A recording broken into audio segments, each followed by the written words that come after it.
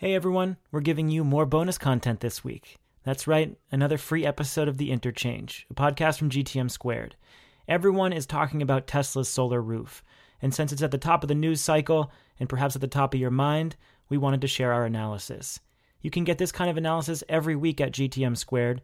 In fact, this week we've got a deep dive into the wonky energy decisions the next president will face, as well as an overview of Japan's booming distributed storage industry. That and much more is at GTM Squared. Find it at greentechmedia.com/squared.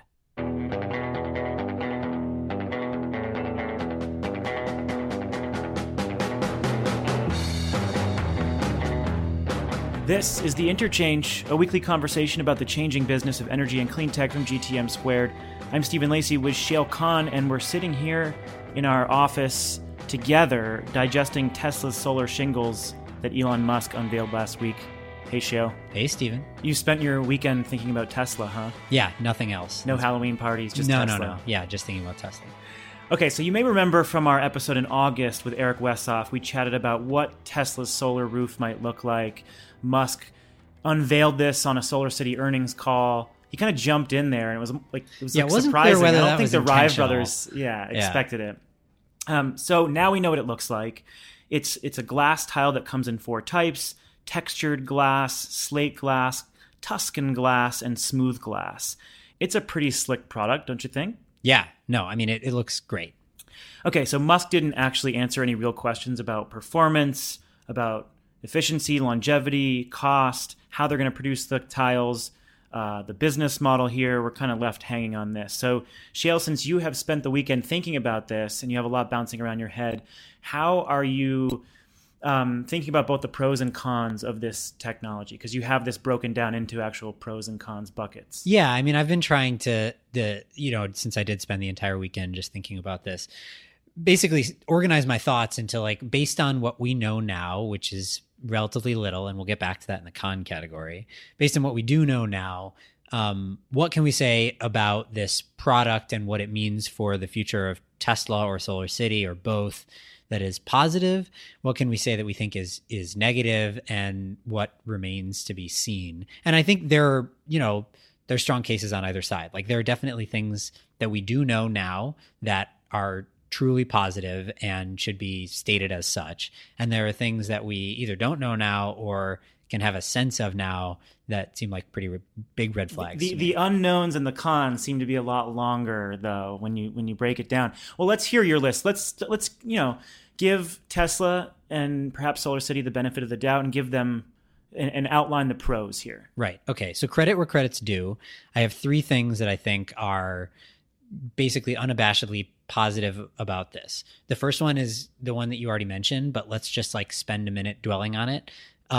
The aesthetics of the product are really good. Yeah, it looks great. And people were surprised that there was actually solar on the roof. They were surrounded by a few buildings, and then a couple minutes into the presentation, Musk came out and said, actually, the solar is already on that roof. Right, on the rooftop of the Desperate Housewives set. Right. No, I mean, that was true in traditional Elon Musk fashion. It was a great unveiling.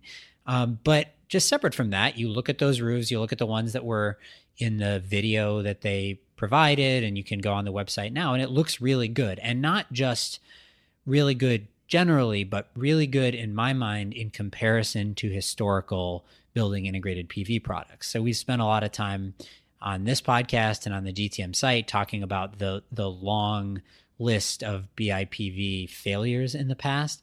And I will note that I don't think any of them, and feel free to write in if you want to disagree with me, but I don't think I've ever seen a solar shingle or solar roof tile product that looked nearly as appealing as this one. No, because they kind of all look like miniaturized PV modules.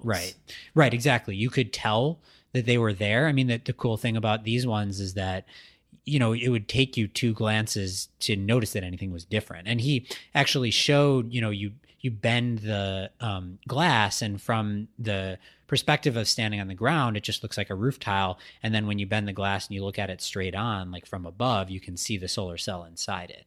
So I think aesthetically, design-wise, this is a win. Will not argue with you at all there. Right. I think they're beautiful. Right. Okay, so that's number 1. Number 2 that is a positive is that, and this is a positive generally for building integrated PV. But before we just throw that whole market out, there is real evidence that there is a subset of residential customers for whom aesthetics will make a decision for them as to whether they go solar or not. There was a study a couple of years ago from Lumetto, which was a BIPV company, so admittedly a sort of a biased survey, but found that something over 20% of the homeowners who don't yet have solar that they surveyed said that the aesthetics would make a yes or no decision for them on solar. So that's a fifth of the population. Separate from that, there's also a good academic study a little while back from the University of Wyoming, where they did a pretty robust survey of homeowner preferences about solar. And they found that, I'll quote the study here. They said, "We find that the price premium for architecturally designed solar exceeds that of traditional rooftop solar for the average respondent by several $1,000s."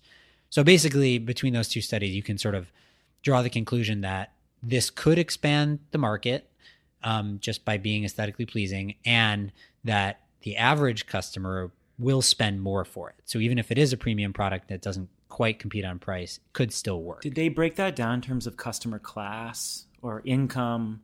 Oh, no, they didn't, which is I'd love to interesting. know I if bet they're- you could dig into the data and see that. So they did, I think, find that it was true across all customer types, and that those, I do remember that those who were willing to pay less for solar had a similar premium that they would be willing to pay for architecturally designed solar, but they were still willing to pay less than those who could pay more. Okay, so we have a product that clearly looks better than any other BIPV products that either of us have ever seen, and there is an addressable market. And the Rive brothers alluded to that on their earlier call. Yeah, I want to come back to the size of that addressable market on the sort of semi-con side here, but let me just add the third, and for me anyway, final notch in the pro side, which is that there are still some places in the US where it's really hard for homeowners to go solar because of the aesthetics. So there are about 21% of the US population lives in what's called a common interest community, which includes, homeowners associations, condo communities, and cooperatives and things like that. So a fifth of the US population has some kind of organization that can dictate something about what they put on their home. And, in some subset of those, though I don't think we have good numbers on this, there are restrictions about putting solar on your roof. A lot of states have done a fair bit of work to solve for that. There are 25 states that have some form of what's called a solar access law that basically restricts, or in some cases prohibits, homeowners associations from limiting rooftop solar, but not all of those laws are fully prohibition. Some of them are just, limitations. Anyway, the point being there's definitely still a group of potential solar customers that are technically addressable, but for aesthetic reasons have a hard time putting solar on their roof. So this is just another way of saying, yes, a good BIPV product could expand the addressable market for solar. And if anything, the addressable market will be the set of Desperate Housewives. Yeah, exactly. There are probably a bunch of sets at various TV studios that one would think have aesthetic concerns about solar. Let's talk about the cons. This one isn't so much a con as an unknown, which is we don't know almost anything about this product. Let me just list off an incomplete list of the things that we don't know about this product. One, we don't know the price. We don't know the price premium, right? Elon Musk said something basically pretty arcane about the aim is to have the price be lower than the normal price of a roof plus solar. Well, that's pretty generic, and it depends on the kind of roof and many other things, right? So we don't know what the price of this product is going to be, and whether it'll vary amongst the four different types. We don't know the efficiency, which relates to the price. We don't know whether these cells are less efficient. We don't know whether the glass, sacrifices any efficiency. I think, again, there was something general stated in one of the sort of press conference post announcements that was something like they're in testing. These shingles have been seeing something like a 2% efficiency reduction, but they're hoping that they can get it up so that it's actually more efficient. 2% efficiency reduction is a pretty big deal in solar. That's from 16% to 14% or whatever makes a real difference in addition to price. So we don't know price, we don't know efficiency, we don't know what kind of warranty this is going to come with, and or just how long they'll last in general. Right. We don't know expected performance. We don't know interconnection method. We don't know what technology they're using for this, which should impact bankability. We don't know financing to the bankability point. We don't know how they're dealing with weatherization exactly. We just don't know anything about this product. So we know it looks really cool, but we don't know whether it's going to compete or whether anybody in their right mind should actually buy it. Right. I'm kind of chuckling over here because if we had that list of unknowns and applied it to any other company, a stealth company that came out and had this big claim about a solar roof product, we would be laughing them out of the room. And somehow, because this is Elon Musk, here we are talking about it. I mean, Tesla's a big deal, obviously, so it's important that we discuss this, but journalists are somehow so wowed by this. And there was some pretty glowing coverage. Totally. Yeah, I would say that, I read a lot of the coverage in the mainstream news about this, and at most of those articles would say, Elon Musk declined to give details on the on much of the product or the plan, but the rest of the article was totally glowing about how it was going to change the world. I do think that he gets away with a lot and things like that. And you're totally right. If this were just a run-of-the-mill product announcement, we would, I think, have reported on it. Like GTM would have reported on it and said it looks cool. No, I think we would have said this looks really good, but what about, Faraday Future is a good example, right? The EV company that's sort we of kind of mock them. That we kind of mock because they make these big splashy announcements and don't provide any detail behind it. So maybe it would look like that, which is to say we would cover it, but in a somewhat, Wes-Offy snarky tone. Right. So that's a big one, right? Like not knowing any of those things makes it really hard to state with any kind of definitiveness that like this is a good product. I think the other thing that we don't know that maybe deserves its own category is we don't know the sales channel or the business model here. And that's important. There's actually a good article I'd recommend before the announcement came out. Aaron Nitzkin, who's this, he's like a BIPV veteran. He's been around for a bunch of times now. He does a sort of consulting thing called Solar Roof Dynamics. He published something on LinkedIn just personally saying like, here are the things to watch out for in SolarCity's solar roof announcement. And it had a lot of this in it. But he made this point, and I'll just quote Aaron here. He said, SolarCity is a solar installer, not a roofing company. Roofs frequently get damaged by solar installation companies not well-versed or licensed in roofing. So is SolarCity going to foster relationships with roofing contractors nationwide, or are they getting into the roofing business themselves? And we don't know. And which of those two they go down obviously has a big impact on how the business goes, how fast it should grow, who they have to be working with. What you'd like to see probably is between now and mid-2017, when they're supposed to be beginning production on these solar shingles, you'd like to see Tesla make some big splashy announcement about an exclusive distribution partnership with the biggest roofing company in the country. But one thing that you'll find in roofing, which is a big debate about solar as well, is you don't have that many big national roofing companies. It's a pretty diverse landscape of small suppliers. And one would argue that that's how it should be in solar too. That's a debate in solar, right? Like we don't know whether it's going to go that way or not. But the point being, you can't cover off 50% of the roofing market by going through a single, roofer. So that's a challenge. I feel like there's a chance that they come out and say like, yeah, we want to become a roofing company too, and we're going to integrate this solar roof into that part of the business. Yeah, you could imagine it going either way, right? Like on one hand, so Tesla certainly has, they sell cars direct to customers.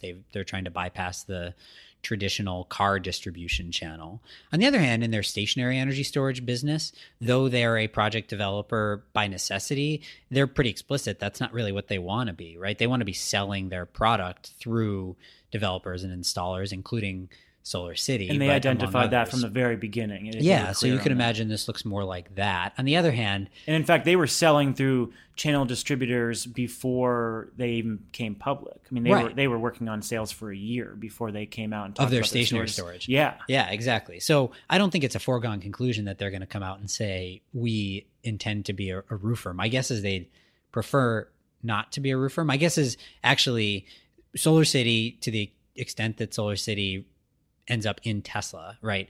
SolarCity would want to be able to sell this and install this for customers. They have this big customer acquisition engine, and some subset of the customers that they're going to be selling to will say, oh, I need a roof replacement. So SolarCity would like to be able to say, okay, we'll give you the solar shingles, and then either do it themselves or have a partnership, with a roofer who can actually do the work. So that seems obvious to me that they're going to be downstream sort of in one way or another there. And then also new homes, right? This is a new home thing. You don't necessarily need to be the roofer. You just need to get in with, new home construction. Like SunPower has this partnership with KB Homes, and there's some others. Like you could imagine Tesla having a similar type of thing. Did you mention the new roofs stat in the beginning? Not yet. So, okay. So then those are the cons. Now here's the one that I haven't quite decided if it's a pro or a con. So Elon Musk mentioned in the announcement that there are, I think he said 4 or 5 million new roofs per year. 5 million. 5 million new roofs per year. And then in the press conference afterwards, Peter Rive, the CTO and co-founder of SolarCity, said that he thought that this product could have something like a 5% market share of the new roofing segment within a couple of years. So I ran some numbers over the weekend for lack of anything better to do, and tried to figure out what that actually would mean. How material would it be? Does it seem realistic? So let me just lay it out for you, and then I'll get your take on what you think. All right. So first question, are there actually 5 million or so new residential roofs per year? Yeah, more or less. So there's a study from the Freedonia Group, which seems to be the most credible one that I've been able to find, estimating that there will be, by 2020, 147 million squares of demand for new residential roof in 2020. That translates, given the average home size, to about 4.9 million homes. Then there is the question of how many of those roofs are actually solar suitable, right? Because a lot of roofs that get built are shaded or are facing the wrong direction or whatever. So NREL does some pretty good research on this, and NREL's most recent estimate from this year suggested that 26% of the total area on small rooftops in the US is suitable for solar. So you basically should drop 3/4 of that, 4.9 million homes, more or less, if you want to estimate what's actually possible to put solar on. So that gets you to 1.3 million new homes per year. Now let's look at this sort of 5% market share question, right? So presumably what Peter Rive was saying was a 5% market share within 2 years of the 5 million homes. So that would work out to 250,000 homes in 2 years that are using these solar shingles.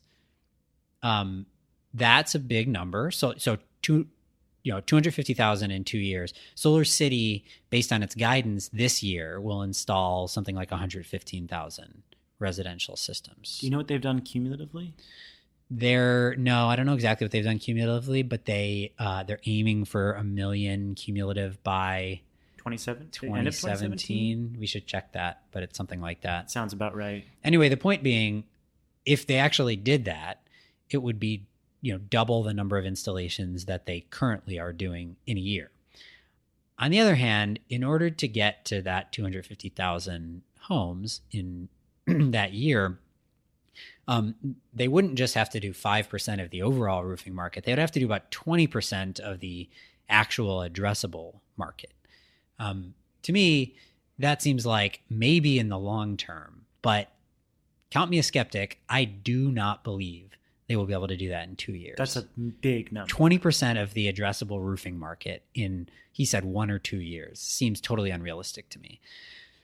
So I don't know. I mean, I guess my feeling is that in the long term, there is a real meaningful addressable market here, both in the context of SolarCity and in the broader context of solar.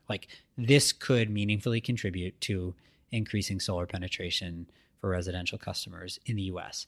I don't think it happens in the first couple of years, especially because they're just supposed to be beginning production in mid 2017. And as we know from Tesla's experience, like they never begin production as early as they say they're going to. They never ramp up as quickly as they say they're going to. So it feels like a long-term thing to me, which brings us to sort of the final question, which is that, like, why are they making this announcement now? Right. And I'm wondering, is it a diversion from SolarCity's problems? Is it to convince investors that this acquisition is a good thing? There's clearly like a major public relations element to this, right, that has to do specifically with SolarCity and Tesla's acquisition of SolarCity. Yeah. And so whether or not it's a diversion, I mean, diversion sort of comes with a negative connotation. You could imagine this is just them making the case. This is why we work great together. And, maybe over the long term, if we're talking about 5 or 10 years down the line, then this sort of helped make that case. I don't think, there's a lot of talk about the new solar product and the Tesla Powerwall V2 being seamlessly integrated. I don't see them as being any better integrated than any other solar plus storage, right? Like the integration is just that they're both Tesla products. But I do think if you want to make the case that, Tesla has a positive impact on SolarCity, this design, the fact that it's so aesthetically pleasing, I mean, I don't know where that came from, but it does feel like it has a little bit of that magic Tesla fairy dust on it. Anyway, the point being, like, if you're trying to decide, if you're a shareholder and you're trying to decide on November 17th whether to vote for this merger or not, I guess what I'm trying to figure out now, and I don't have a clear opinion on this, is like whether this announcement should sway you in either direction. Like, should this be factored in, and how? My BS meter would be beeping if I were a shareholder or if I were an equities analyst. I guess I don't really see how this makes the case that Tesla should be taking on SolarCity's debt and should be like scaling this national sales model that SolarCity clearly has not made into a profitable one. I think that's the bigger question. And if I were an investor, I would feel like this is a diversion. It's a cool looking product. There's no doubt that it offers some Tesla shine. It does speak to the long-term potential for an integrated company that offers a solar roof battery electric vehicle. But if I'm truly worried about the midterm financial health of either of these companies, this roof does nothing to sway me. Yeah, I guess my feeling is that, Tesla could launch this solar shingle, this product, without buying SolarCity. Do they need to buy SolarCity in order to be able to sell this? No, I suppose not. But the question is, where are they manufacturing it?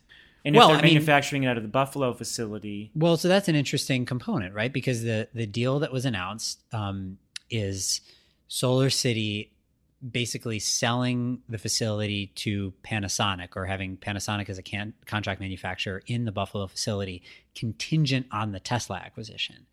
Why contingent on the Tesla acquisition? Like, why would Panasonic only do this if Tesla buys SolarCity?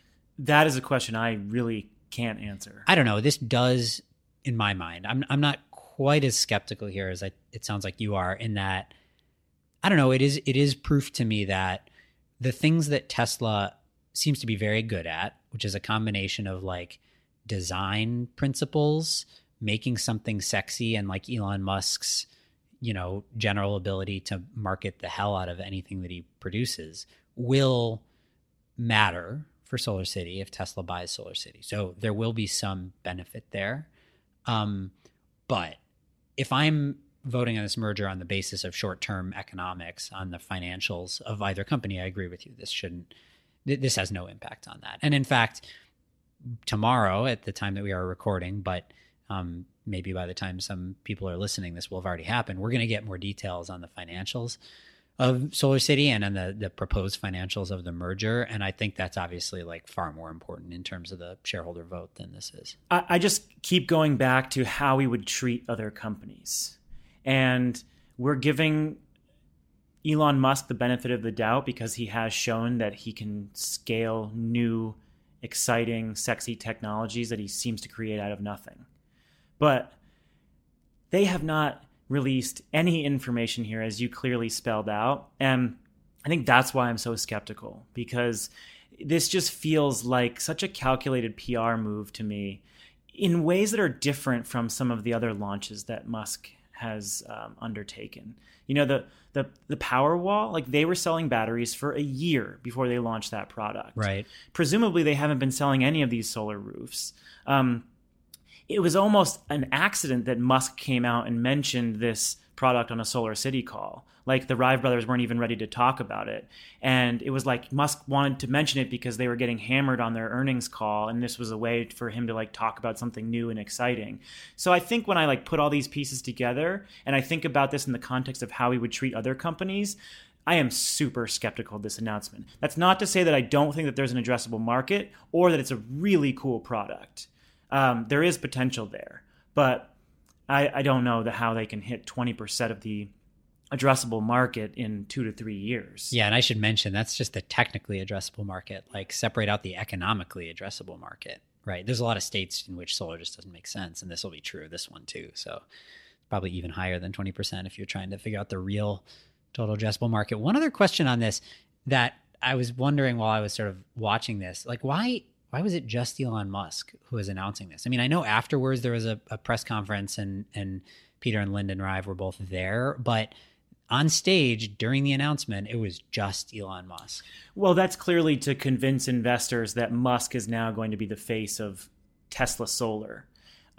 Also, coincidentally, when Panasonic released its announcement, it mentioned Tesla as the partner. And when Tesla announced that Panasonic was going to come in contingent on the acquisition, it was Tesla that made the announcement, not Solar City. So we're starting to see Tesla come out and sort of take the reins publicly when making these PR pitches. That's interesting. The live stream of the launch video on Friday was, I think, on both websites, but I looked at it on both websites and it looked cooler on the Tesla website. Yeah, I mean, Tesla Tesla rolls things out in a completely different way. And they've clearly made a decision to let Musk be the public face of any major solar announcements, or Tesla generally, and hope that sort of feeds into investor sentiment when the vote comes up in mid-November. So what's your right now? I mean, we should take this guess again after the financial disclosure tomorrow, but like right now, if you have to guess, is it going to go through?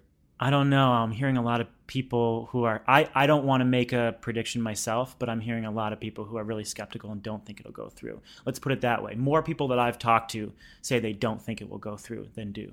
Interesting. I think that the odds makers, where they're like a betting market for it, would have been definitely over 50% pretty much this whole time, even after the last sort of rough quarterly earnings from Solar City. I think most people thought it probably was going to happen, but I don't know. I'm not talking to as many people as you. Yeah. Also, it's hard to distinguish sometimes between what people think should happen or shouldn't happen and what they think will happen. And so there are a lot of people that I'm talking to who just think it's a bad deal to begin with. So that may color their view as well. Yeah. Interesting. I guess we'll find out. Did anybody mention in any of these announcements, like when we're going to get more details on anything to do with the product? Was that just totally left out? Nothing. Yeah, it's wait and see, and it's, put your faith in Elon Musk per usual. Right. If there's anyone, I've said this before, right? And a lot of people say this. If there's anyone we're going to put our faith in, it's probably going to be Musk, because he has shown he can actually produce the products that he says he's going to, even if he is a year or two late. But I don't know. I don't see this one. I guess we'll find out, or we won't. We'll see. All right, this was a good one. We will, I think, pick up Tesla mid-November when we actually find out what happens with the Tesla Solar City deal. Yeah, a little pre-Thanksgiving treat.